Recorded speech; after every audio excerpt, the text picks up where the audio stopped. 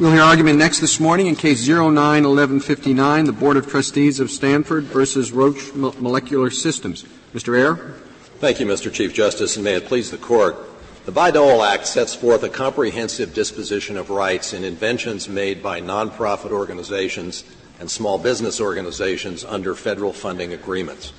That disposition specifically defines the rights of inventors, and it puts them in the third position behind the contractor, the nonprofit contractor, and behind the government, and specifically says that the inventor may only receive rights, that is to say, take title, when the contractor has declined to take title or defaulted in some respect, and the government itself has likewise declined to take title. In this case, Roche's sole claim rests on an assignment from an inventor who was at that time, I think without question, a Stanford employee who was working on a project under a federal funding agreement. Had not been an employee. If it had been an independent contractor who was working in combination with the university, how does this automatic vesting? Well, Your Honor, the Act deals specifically with independent contractors, and the regulations at least do, and they indicate that the contractor in that instance, if in fact working on a federally funded project, would step into the shoes of the contractor. But I don't believe it would affect the outcome in terms of whether it would be a Bayh-Dole invention. The critical fact here is that the inventor was working on a project that was already funded. His work at CETUS was part of that project. And the net result Mr. Ayer, that seems to be a factual dispute. So maybe you can be clear on that. According to CETUS or Roche, at the time that this scientist came to CETUS to work, there was no federal funding. The federal funding for this project, the Stanford project, came about after the scientist had spent his 9 months at CETUS. At least that's the picture that they draw. They got their assignment from the scientist at a time when there was no federally funded project. That's what they say, Your Honor, and I would submit that is plainly not correct. We deal with this at pages 21 and 22 of our yellow brief, and we specifically talk about the fact — there are several critical facts here. One is that the article which was written about the work at CETUS, the JID article, at page 135 of the Joint Appendix, specifically has a footnote indicating that the work reported on, that is, the work at CETUS on the assay, was funded by the two specific grants in issue. Dr. Merrigan, who is the head of the lab at Stanford that Dr. Holodny worked in, talks in his declaration at 98 and 99 of the Joint Appendix, specifically talks about how Dr. Holodny's work was part of the AIDS Research Center at Stanford and part of an AIDS clinical trial at Stanford, and all of that work was federally funded. Well, just as a hypothetical, suppose it was as Justice Ginsburg suggested. Or indeed, suppose this individual, even before he was employed by Stanford at all, much less employed by a Stanford project funded by the federal government, entered into this kind of an agreement with somebody that he had been working for. How would it? Well, I think you have to look very carefully at the facts, and I don't want to speak loosely and categorically about the facts, but what I will say is that in a situation where, and this is very clearly true, in a situation where prior work is done by persons who are, start with a clearer set of facts, not affiliated with the university, and they, let's say, that person conceives of an invention, and that later the university takes that conception of an invention and reduces it to practice, the conception by a person who is not a university employee, if there's no university person involved in the conception, then it can't be an invention of the contractor because you can't be an inventor without being part of the conception. So that's a variation on Your Honor's question, but it's a clear example where Bayh-Dole would not apply. How does that change when you alter the hypothetical so that he was already an employee of Stanford, but was not working as an employee of Stanford when he was at this other company. You could still say that Stanford was not the inventor. Well, I think you are now in a zone where one of the things that has to be considered is the equitable character of any assignment of a future interest, that is to say, a future invention. Because if in fact what was assigned was, as here, the possibility that there might at some future time be an invention, then equitable considerations come into play. And one of the equitable considerations, we think the one that is of paramount significance, is the fact that the Congress of the United States has said in the context of Bayh-Dole that when the United States invests money in research, it wants certain things to happen that are very carefully set out in the Bayh-Dole Act. Could you tell me, assume no federal act. Let's just talk about two or parties that are not involved with the federal government. Inventor agrees to assign to A. Mm-hmm. Then inventor in fact assigns to B. Then A gets the patent. Well, it depends what's assigned, Your Honor. If B is a bona fide purchaser under 35 U.S.C. 261, then B would prevail. If B is not a bona fide purchaser, and that can only apply under 261 where you are dealing with an assignment in law of a patent or a patent application, then I think you are in the difficult zone where there are two competing interests in the future possibility of an invention. And I don't know that I can, without knowing all the facts, even intelligently try to tell you what would end up happening. In this case, if you do not prevail on your principal argument, have you preserved the point that the assignment to CETUS was contrary to public policy? I think we have, Your Honor. I think essentially I would say, frankly, that is. But the Court of Appeals didn't seem to discuss that. Well, I think that is at the heart of our core argument and of the government's argument. And it is that, as the trial court here held, and as we've said in our brief several times, the inventor, because he is working here at the time of the assignment on a federally funded project as an employee of Stanford University, is essentially working on something covered by Bayh-Dole. And being covered by Bayh-Dole means that he lacks the power to transfer title to this future invention to someone else because the statute has already spoken for it. Mr. Ayer, it seems the Federal Circuit emphasized a distinction between the scientist saying, I will assign, which was the language used in the agreement with Stanford, and I hereby do assign. And it seemed that that was critical to the Federal Circuit's decision. They say they cite a whole bunch of cases.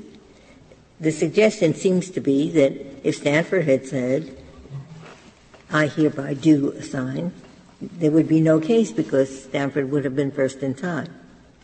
Well, one interesting thing about that discussion is that the very first case that we know anything about, that we're aware of, making that distinction and relying upon the immediate effect of an assignment using the words I hereby assign, was the Film Tech case in 1991. That was 2 years after the events in this case. So how was Stanford supposed to know that that fine distinction was going to be made? We think the critical issue here is whether the inventor, while working on a federally funded project as an employee of the contractor, and there's no doubt that his work at CETUS was part of his Stanford research. All you have to do is look at pages 16A to 18A of the petition appendix for the Court of Appeals decision, or pages 62A and 69A for the district court opinion. It's perfectly clear that everyone knew he came to CETUS to advance his work on his Stanford research, which was in fact funded, as we show,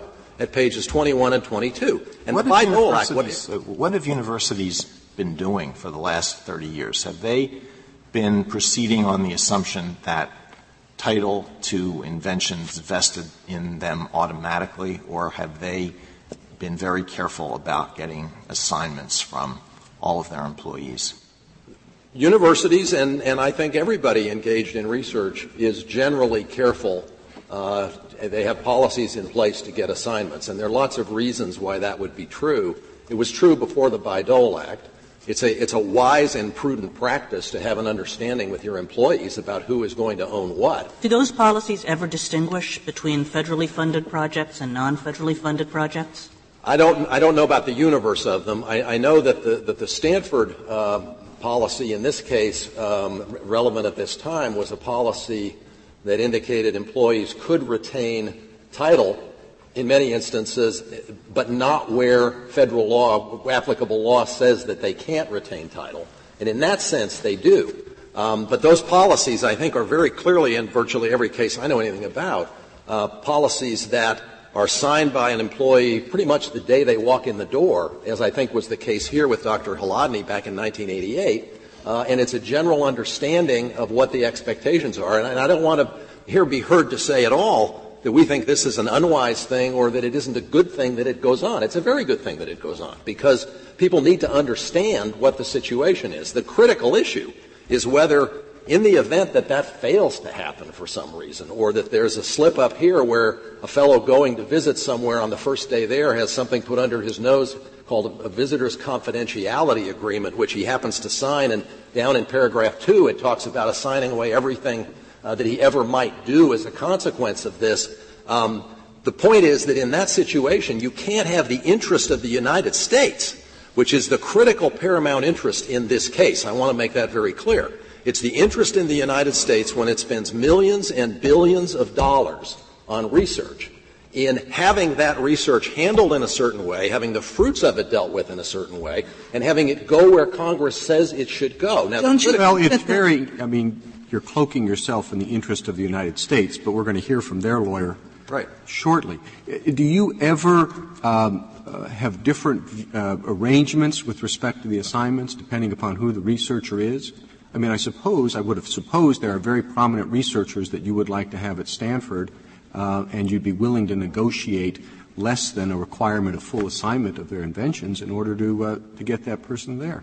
I don't know I wouldn't tell you. In other words, wouldn't you be willing to sell the interests of the United States down the river to advance your interests? Well, we would not, I think, be willing, and I wouldn't think anybody would be willing to break the law. And we would submit that that's what's going on here. Well, but I thought the law meant that the United States got whatever interest the contractor got, right? And if it doesn't say what the contractor can or can't do with respect to the employees it has. The statute defines a universe of covered cases, which are inventions of the contractor, which we think the other side uses those words to argue that inventions of the contractor are only the ones the contractor already owns. That's the word retain. Don't forget. Right. Too. Those two provisions are essentially their argument for narrowing the universe of inventions that is covered. And I want to just say at the outset, the critical thing about narrowing the universe of inventions covered is that it narrows the universe of inventions in which the government's rights to, number one, itself receive title under several provisions of the Act. Number two, itself to enforce a whole series of requirements under 202C, 4, 5, 6, 7, and a variety of other provisions to itself march in and do things. When you define out of that category instances where inventions exist and were produced with federal money, then you're limiting the coverage of the government's interests. But on the two provisions at issue, we think clearly they do not mean what the other side says they mean. The word invention of someone is conventionally understood. If you hear the light bulb was an invention of Thomas Edison, you don't think Thomas Edison owns the patent. You think he invented it. Same thing is true. There are two things that cut very strongly against your argument, but there are many things that cut in favor of it. But the two things that seem to me to cut pretty strongly against your argument are, first, that it has long been the rule that inventors have title to their patents initially, even if they make those inventions while working for somebody else. And the second is that you are relying on a provision that says that the nonprofit organization may elect to retain title, which means hold on to a title that the the organization already has. There's just no accepted definition of the word retain that corresponds to the meaning that you want to assign to that word. Retain does not mean obtain. Thank you, Your Honor. Can I answer that? Basically, what I would say is on the first point, you're quite correct, obviously, that that's the general rule that inventors receive title. However, just in this case, in this fact pattern, the array of so-called vesting statutes that predated the Bayh-Dole Act throughout the 30 years in between are statutes that specifically, in most instances, without any discussion of an assignment, simply vested title directly in the United States. So Congress clearly had the power to do that, and they did it, and no one ever seriously argued that they couldn't. No, but this is investing it in the United States. This is speaking of the university retaining title. If the government was going to make such a huge change from normal patent law where the inventor owns his invention until he assigns it to his employer, why wasn't that set forth clearly? All they needed was one paragraph. Well, Your Honor, it says when you're working on a government-funded project, you have no right to your invention as an employee. It automatically vests in the university. I would have expected that to be set forth very clearly if they were making such an immense change in patent law. Well, Your Honor, I would take exception to how immense it is given the prior history in which the government simply took title to these very same inventions. But on the issue of the meaning of the word retain, that's actually a word that has a lot of potential connotations. The one thing we can be sure of here, without any doubt, is that it doesn't mean that you had to have ownership before, because in Section 202D of the Act, the Act specifically talks about the inventor's opportunity to itself be considered for retention of title. And everyone agrees that that phrase is one that never applies when the inventor already has title. So retain doesn't mean that. We would submit that what the word retain means Excuse me, I lost you. Go over that again. Okay. 202D. Yeah, where's that? 202D is the section, where is it in the, okay, it is,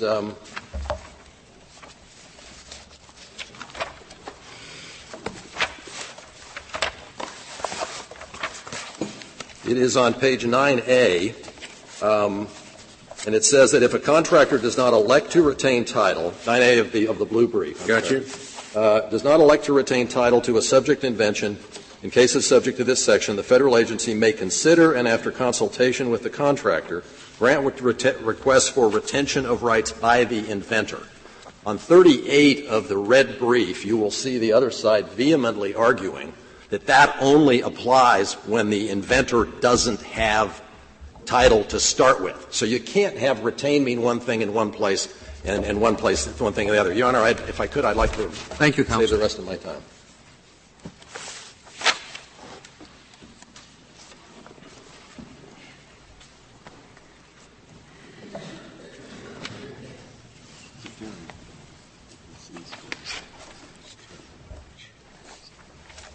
Mr. Stewart.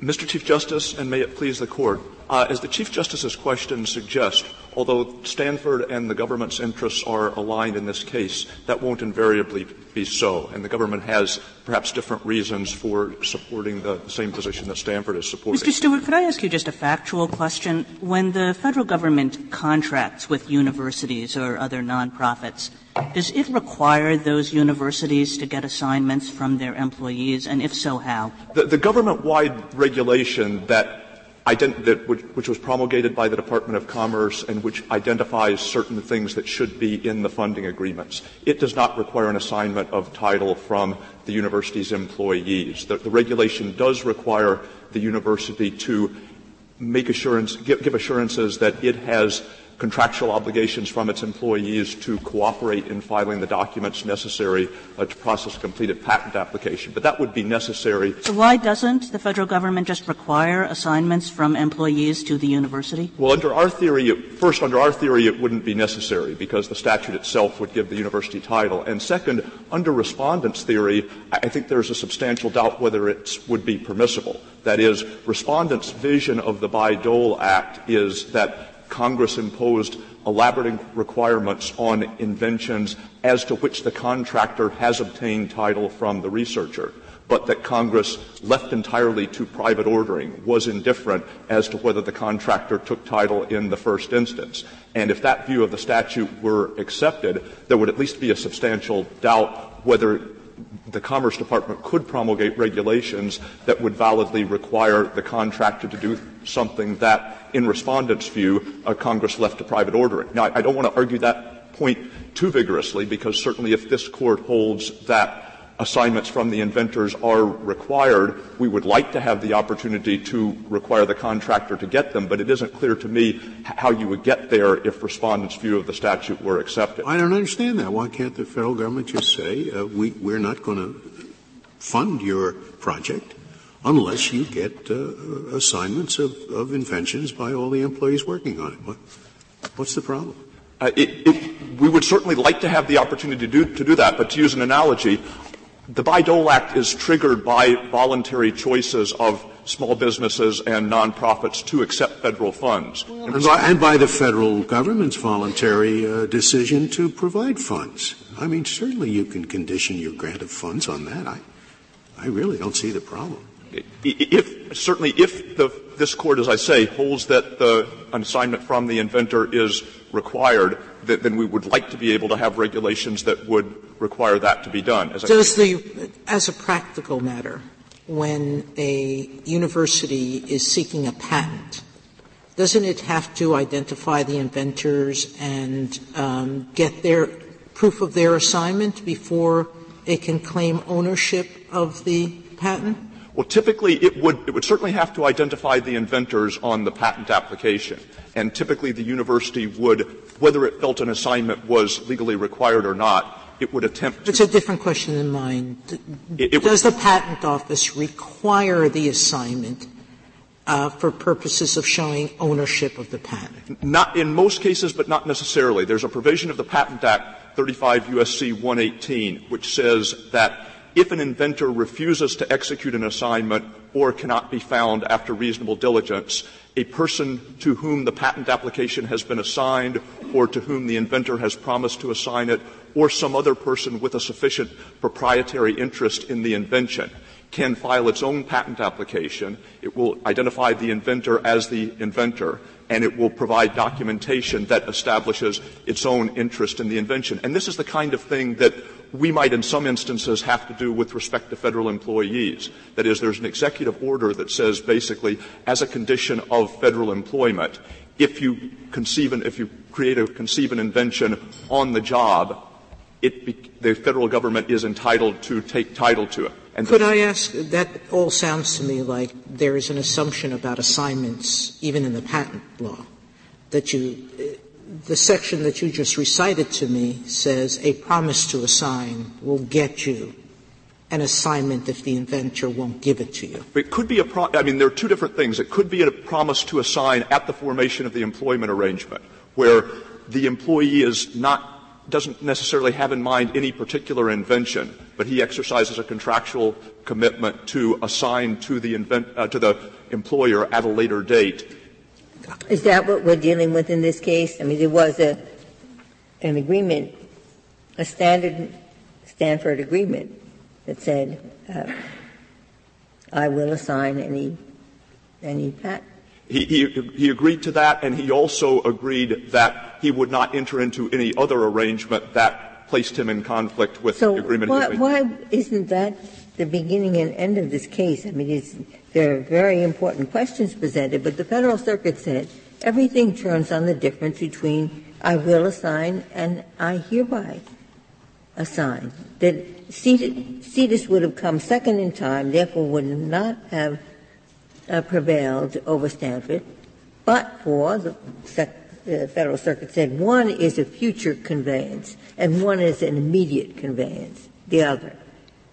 Well, leaving aside the question of whether that's right or wrong as a matter of contract law, our view is that it was not within Stanford's power to essentially convey to the inventor or allow the inventor to retain title. And that's clear in a couple of different respects. The provision that Mr. Ayer was reading, Section 202D, says that if the contractor does not elect to retain title, then the inventor can make a request for retention of title, which the agency will consider after consultation with the contractor. So the statute doesn't say to the contractor. Well, but Justice Ginsburg's question, and I have the same concern, is that why can't we resolve this case in a simple way? What you're asking for, based on the submissions to us of amicus, of amicus briefs, means a very great change in how patents are held.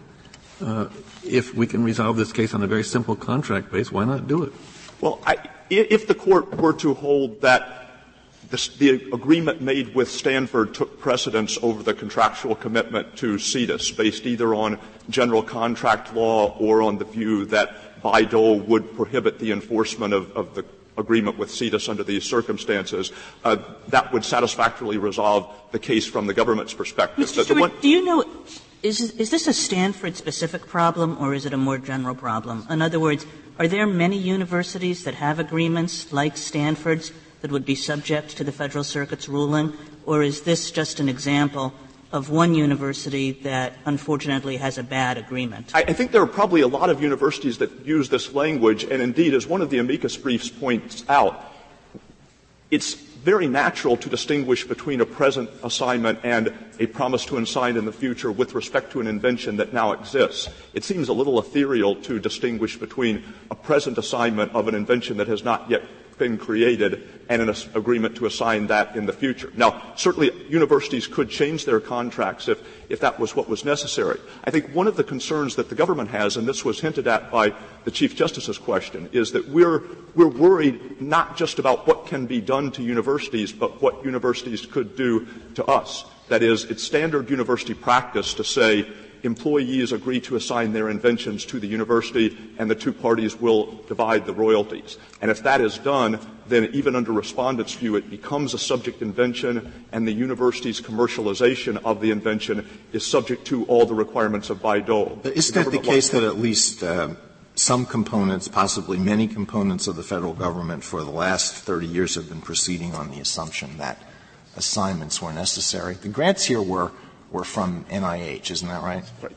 And one of the amicus briefs points out that the NIH compliance guidelines say, by law, an inventor has initial ownership of an invention. However, awardee organizations are required by the Bayh-Dole Act to have in place employee agreements requiring an inventor to assign or give ownership of an invention to the organization. Well, the NIH document is internally inconsistent because it says at the beginning that title passes automatically to the university, but then, as you say, it says later on that an assignment is required, but that the contractor is required to get it. And I think some people have proceeded on that assumption because it never, so long as assignments were in place and were enforceable, it never really mattered whether they were needed. But to continue my answer to Justice Kagan, I wanted to point out, under respondents' theory, universities could make a conscious, calculated decision that rather than obtain an assignment for their inventors, they would simply agree with the inventor that royalties would be split in the same manner as previously,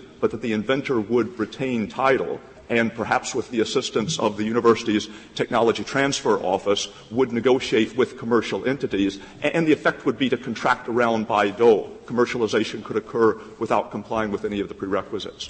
Thank you, Mr. Stewart.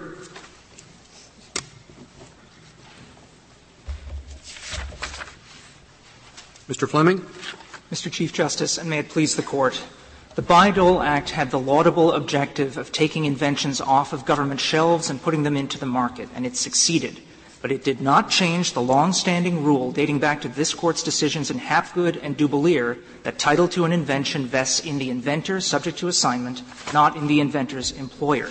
We submit that in light of this long-settled rule, which Congress nowhere purported to change, the Act should be given its straightforward meaning. Is there any reason that the federal government can't just say from now on we're not going to give any money to Stanford or anybody else until they have an agreement making clear that the inventor is going to ensure that title rests with the university, which then triggers the Bayh-Dole Act? Mr. Chief Justice, I know of no reason why the federal government cannot make that requirement. In fact, in the case of Film Tech versus Hydronautics, a Federal Circuit decision, the decision reflects that the federal agency there did exactly that. So you have no problem. I mean, Mr. Stewart's being careful for his client, but you're comfortable with the idea that the government could impose that, even though there's nothing in the statute that requires it.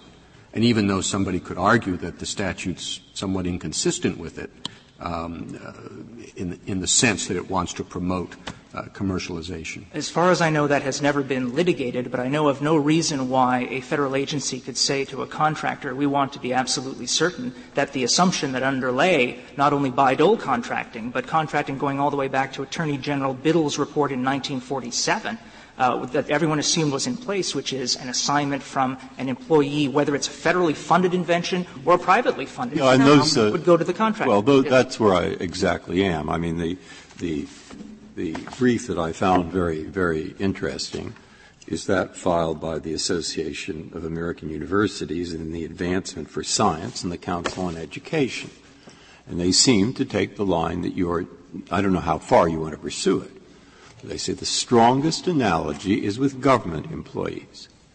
And if you look at government employees, the basic rule is the federal government paid for it, they should have the invention. And the way they do it is not to deny the employee the right to have the invention, but they insist upon assignment of an exclusive license. And there are cases which are cited here that suggest that even if the employee tries to run his way around that and simply goes and before the government can get it, assigns the interest to a third party, that third-party assignment is void as a matter of public policy. And the assignment to the government of the exclusive right is valid as a matter of law, a legal implication from the executive order in the circumstance. That brings me back to where Justice Ginsburg was and Justice Kennedy. The analogy is so strong, the government has paid for it. There is a statute here that really seems to assume, though not explicitly say, that the universities will have title, that we simply copy what happened in this other area and say that an effort to assign by the employee in contravention of what this statute takes as its basic assumption and a contract is void as a matter of public policy, because the exclusive license is assumed to be assigned to the university, though I don't need the second part. For this case, the first part suffices.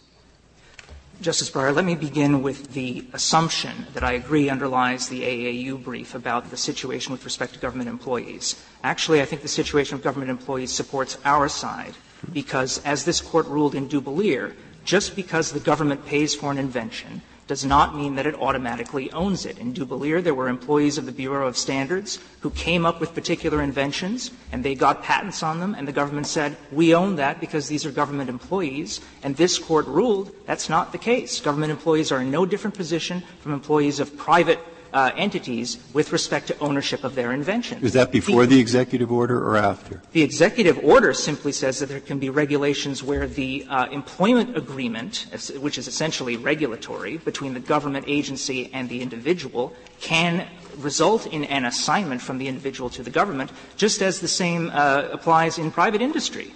Employees sign either an agreement to assign, as happened with Dr. Holodny and Stanford here, or as happened with CETUS, there's a present assignment of future expected interest. Well, but the problem I'm sorry, Mr. Chief. Are you finished answering, Justice? But what I was going to say is that there was no rule of automatic vesting of title, which is what Mr. No, I understand There's that. a requirement of an assignment. All right. And the regulations actually give the government employee the right to refuse to assign an invention to the government, and there are appeal procedures as set out in many of the regulations. We quote the Air Force regulations in our brief, but there are many others, where it's possible that the employee will wind up retaining his rights to an invention that was made, even though he's a government employee. Yes, and if the employee seeks to assign to a third party in contravention of his agreement, rules and regulations, etc., what happens to that assignment?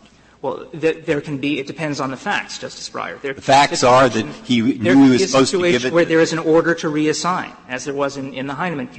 No, there's no — what there is an agreement with the government that says any invention you will assign to the government. That's the agreement. Mm-hmm. And now, in violation of that agreement, he assigns it to a third party. what happens to that assignment? The question will be whether that assignment can be void under ordinary equitable principles. And what the Court said, my reading of it must be yours, is in the cases they cite, that assignment to the third party is void as a matter of law because it's contrary to public policy. That was my reading of it, and I'm questioning you about that because I might not have read it correctly. I'm not sure which case Your Honor is referring to. Well, they if have it's the Heinemann case. L.I.V. Montgomery, Lee v. Montgomery. And well, Lee versus Montgomery is, I believe. Am I right or not, in your opinion? I don't think so, Justice Breyer. I think Lee versus Montgomery is the unpublished decision of the D.C. Circuit, which has less than a sentence of discussion of this. The only one in which this was actually covered in any respect, I think, is the Heinemann decision in the Federal Circuit. But there was no assignment to a third party. It was just a question whether I'm sorry, Justice Sotomayor. Is there any conceivable reason that under the Bayh-Dole Act, whose intent was to protect the government's interest after it's funded the discovery or implementation of an invention, that Congress would have ever wanted the university and the inventor to be able to circumvent the Act by failing to secure an assignment? The purpose of the Act, Justice Sotomayor, was to clarify the relationship between the contractor on the one hand and the Federal Government on the other in the basis of uniform Federal contractual procedures. But frankly, every Act before this one, actually the IPA, required that the contractor seek assignments from inventors. Why would this Act omit such a critical term if it didn't intend to vest title in the contractor? The answer, Justice Sotomayor, is given by the IPAs, which is there was no need for such a requirement. Universities had shown that they were perfectly able, under existing law. The government just said if we say that the contractor and the inventor could do what they want, what sane university wouldn't enter into agreements with its employees, letting the employees retain title to their inventions and just sharing royalties thereafter? It wouldn't make any sense for universities to do what you're saying, get assignments, because they could just continue taking the bulk of the royalties. If that were to happen, Justice Sotomayor, the remedy that Mr. Stewart kept in his pocket, which is that the agency would say to the university, you're not getting any more Federal money until we are assured that the assumption that has underlain Federal contracting since 1947 and before is in place. Well, but that might lead to the same thing that the Bayh-Dole Act was intended to get away from, which is a variety of different arrangements across the vast array of government agencies, because they'll have differing degrees of interest, differing leverage with respect to what they can insist on from the different contractors. Well, Congress, Mr. Chief Justice, in the Bayh-Dole Act was considered with a particular type of uncertainty. It didn't do anything and everything that could be argued to create uncertainty in tech licensing. Are you aware of situations where the universities enter into different types of arrangements with different types of professors and researchers? Certainly. But presumably some of them have greater degree of leverage than others and can say, look, you've got to make sure I get this much of the royalties and I'm only going to give you this much. Well, certainly there are different approaches, and that is the system that Bayh-Dole left in place, which is that the relationship between the contractor and the inventor would be governed under ordinary patent and contract law principles. MIT and Caltech, for instance, well, doesn't that, I'm sorry, I was going to answer the question with examples, but go ahead. MIT and Caltech get present assignments of future interests. We cite those policies in the brief. So if that's so, then the whole thing that was wrong here is that Stanford, instead of drafting the agreement, I agree to assign, should have said, I hereby assign, and then there'd be no case. Is that the CEDIS agreement said, I hereby assign. And the Federal Circuit said for that reason, even though it was second in time, it takes precedence. Stanford just said, I will assign.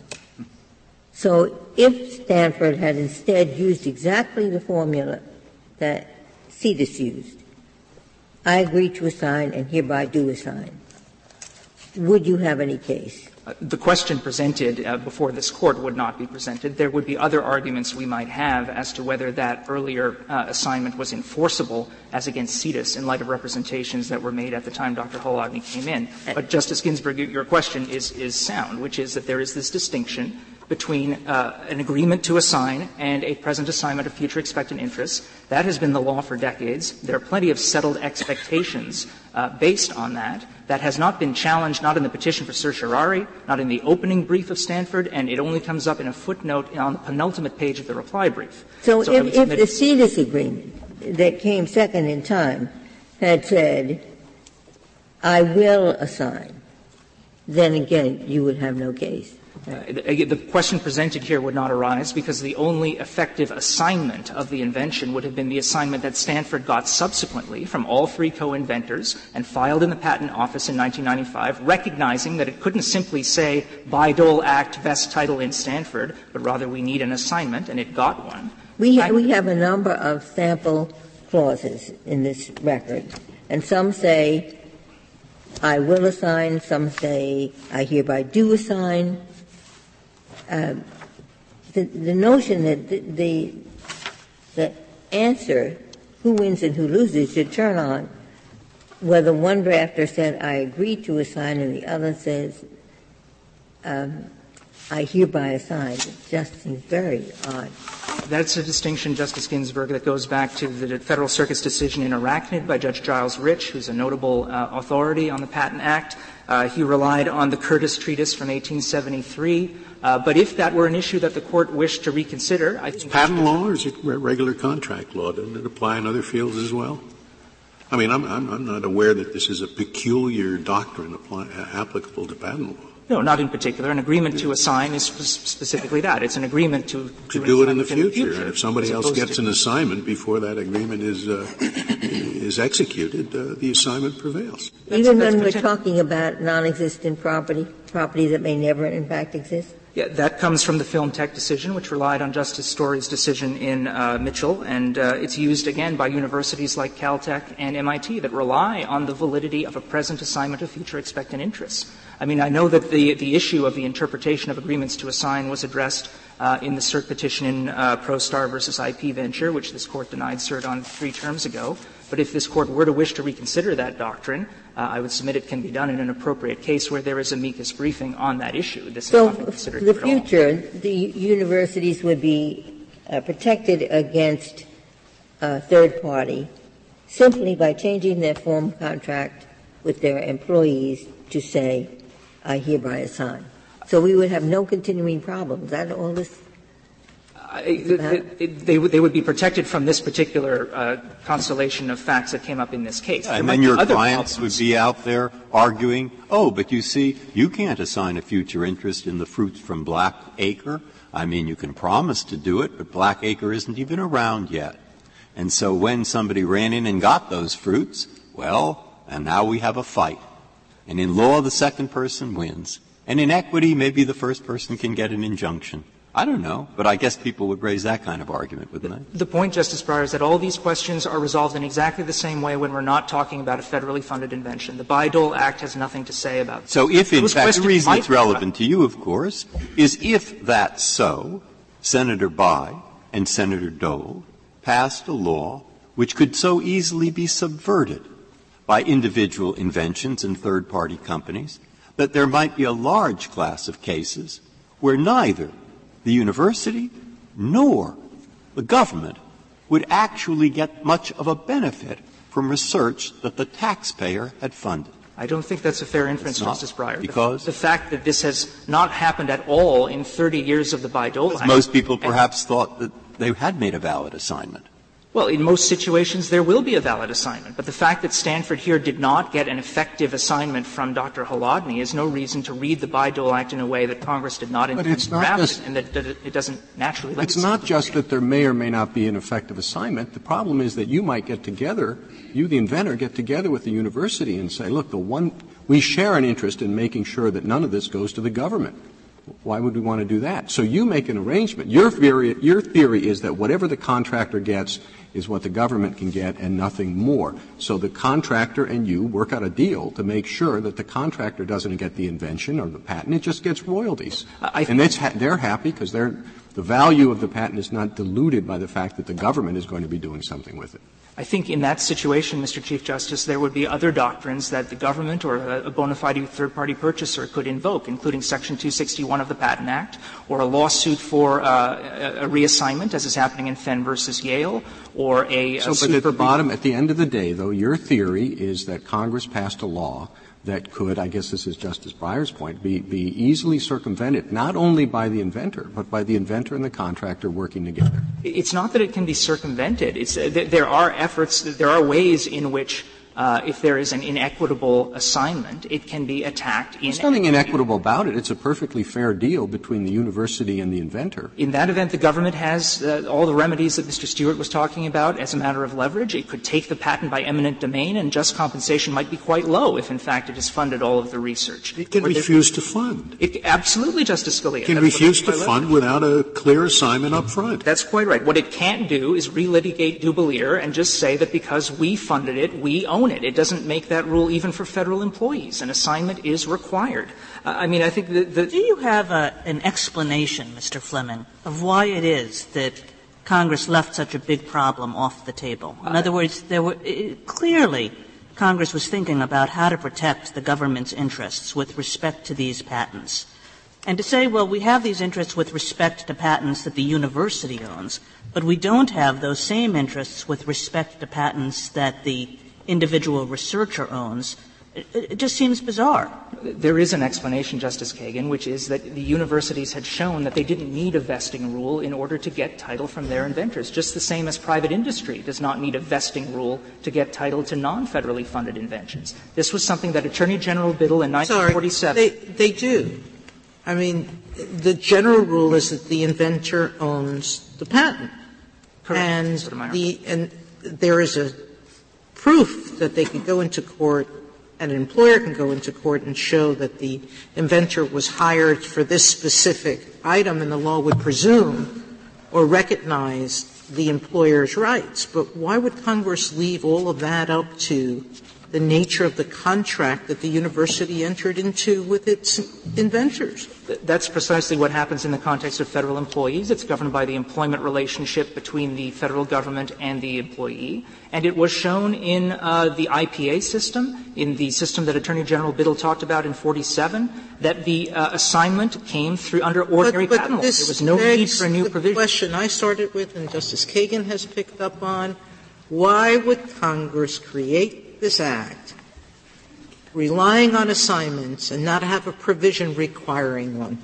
Nothing in the Act, nothing in its regulations, nowhere is there a requirement that federal contractors seek assignments. Because there was no need for such a requirement. The universities and industry were able to do it without the vesting rule. I think in order for Stanford to prevail here, to Justice Scalia's point, the Court would have to be satisfied that Congress worked a highly transformative change in the law of patent ownership and assignment and did it in a very obscure and indirect way. It didn't do it through an express provision like it does in Section 201 of the Copyright Act, which expressly says that an employer can be treated like an author for purposes of the copyright. It didn't do it in the way that was done under the IPAs, which is it was left entirely up to private contract. Supposedly, it created this brand-new vesting rule, not through a clear provision, but through questionable implications from the preamble or other provisions of the Act that don't directly apply.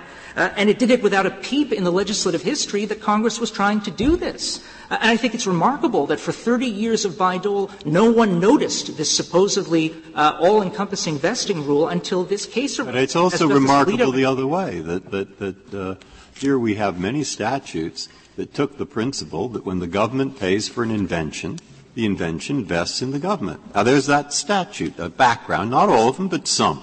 NASA, various others. There are three of them, Justice Breyer, and they all specifically say in terms the title shall vest in the I know that. That isn't my point. Oh, I'm sorry. My point is that it's somewhat remarkable that because of this new statute, now that happens to only two inventions in those areas that are inventions of the contractor, who, by the way, invents nothing.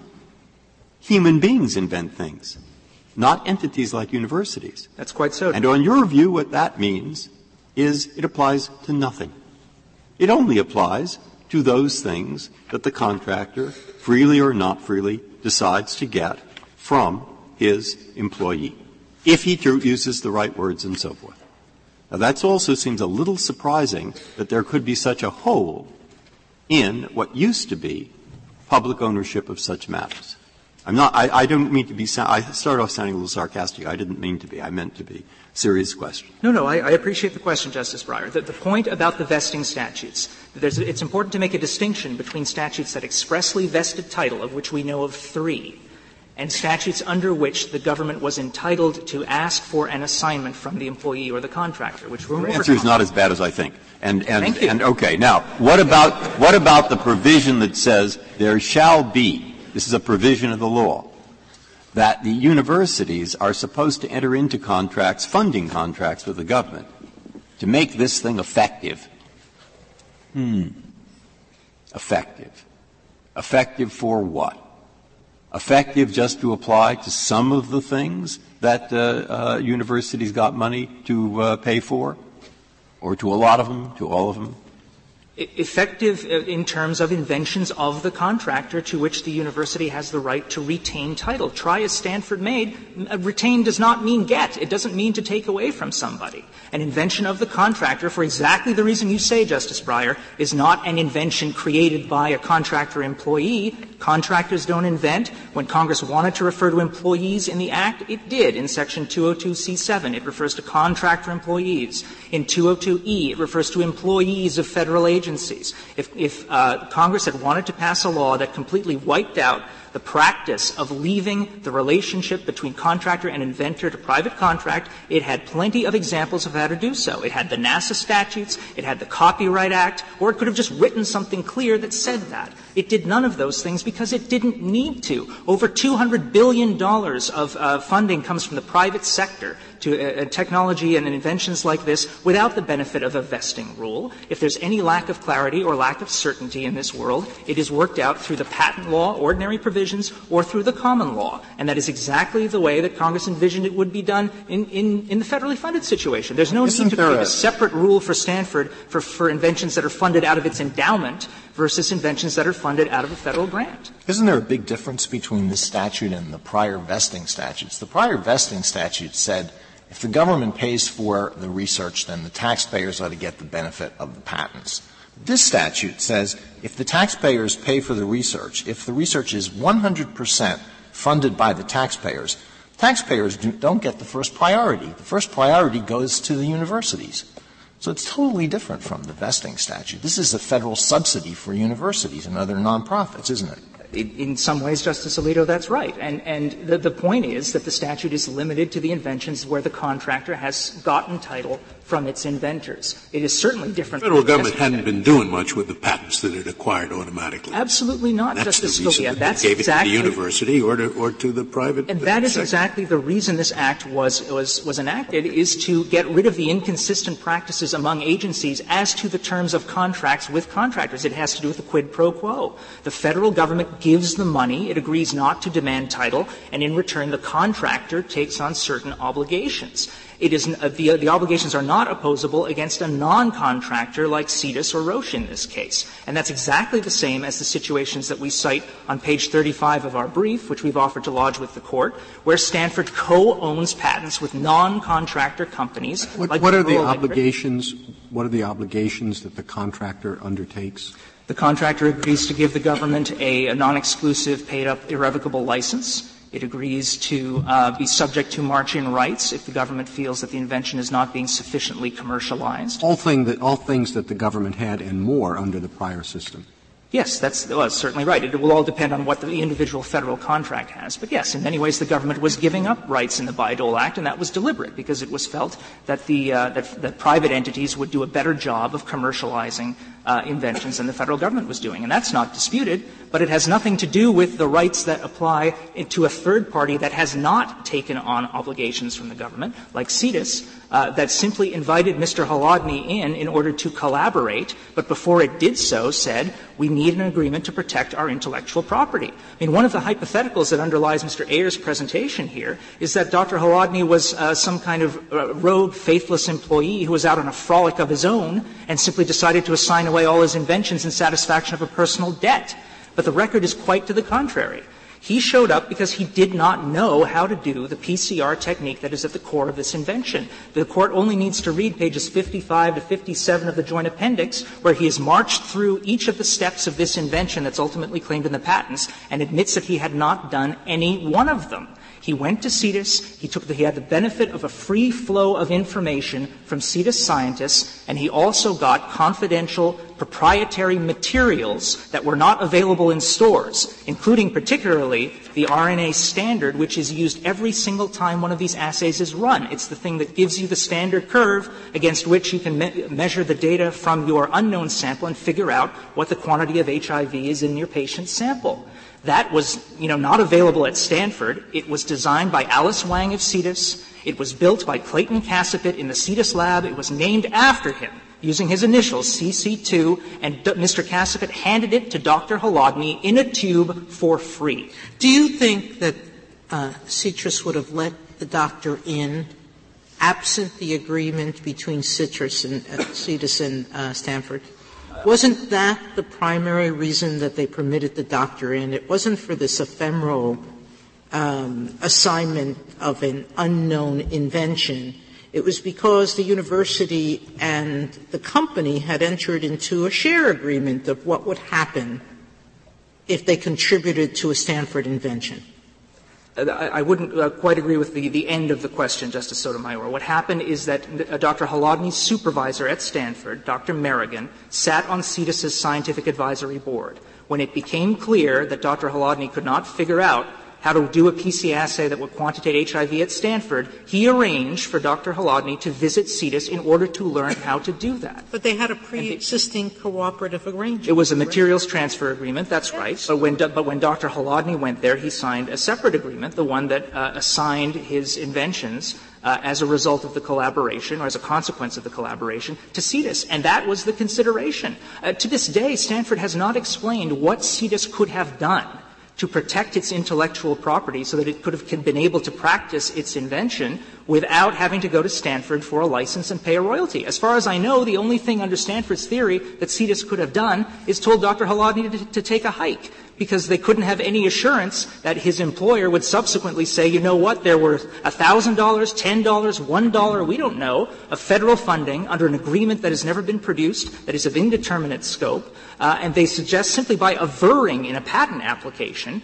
that this is all of a sudden a Bayh-Dole invention, even though it was undisputably now, under the findings of the district court, conceived before Dr. Halodny left CETUS and subject to this agreement.